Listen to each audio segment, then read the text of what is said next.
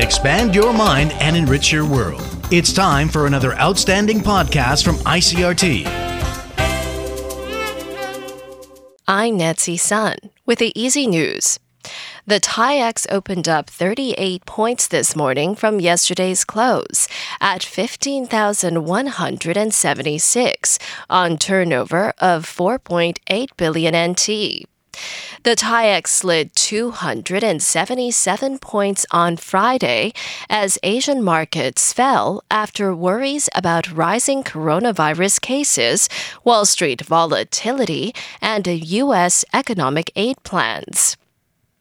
Health Minister Chen Shizhong says the latest locally transmitted coronavirus case visited Jiufen Old Street in New Taipei, as well as several restaurants in Taoyuan, but he was unlikely to have been infectious during that period. According to Chen, the Taiwanese man in his 50s went to Jiufen Old Street and Amei Tea House in New Taipei on January 25th. He then visited several places in Taoyuan on January 26th, including a dumpling restaurant on Wenxing Road, the Foguanshan Baota Temple, the Yongfu Qingpao Columbarium, Dashi Old Street, and the Bainian Youfan restaurant on Mingquan Road.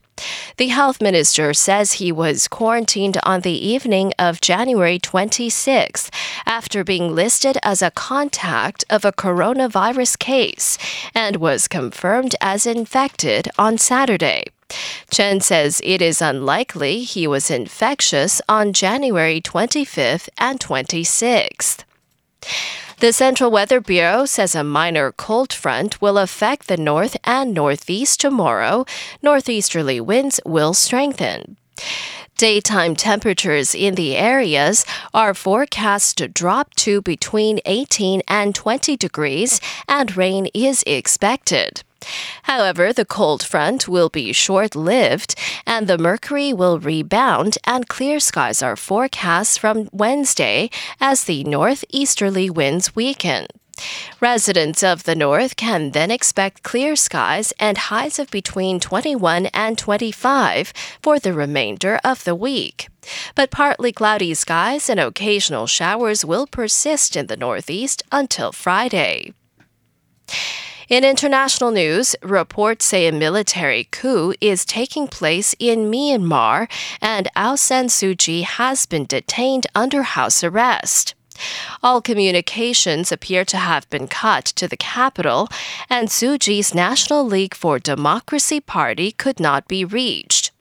Myanmar lawmakers were to gather today for the first session of parliament since last year's elections, with tensions lingering over recent comments by the military that were widely seen as threatening a coup. Online news portal Myanmar Now cited unidentified sources about the arrest of Suu Kyi and her party's chairperson early today, and did not have further details. Meanwhile, more than 5,000 protesters have been arrested in Russia for demanding the release of jailed opposition leader Alexei Navalny. AP correspondent Sarah Bassett reports. Russian authorities had mounted a massive effort to suppress demonstrations after tens of thousands rallied across the country last weekend. Yet despite threats of jail, online warnings and tight police cordons, the protests again engulfed many cities. Anti-corruption investigator Navalny is Putin's best-known critic. He was arrested earlier this month after returning from Germany, where he spent 5 months recovering from a nerve agent poisoning that he blames on the Kremlin. Russian authorities have denied this. The United States has urged Russia to release Navalny and criticized the crackdown on protests. I'm Sarah Bassett. And thousands of ultra-Orthodox Israelis have participated in a pair of funerals for two prominent rabbis in Jerusalem, flouting the country's ban on large public gatherings amid the pandemic.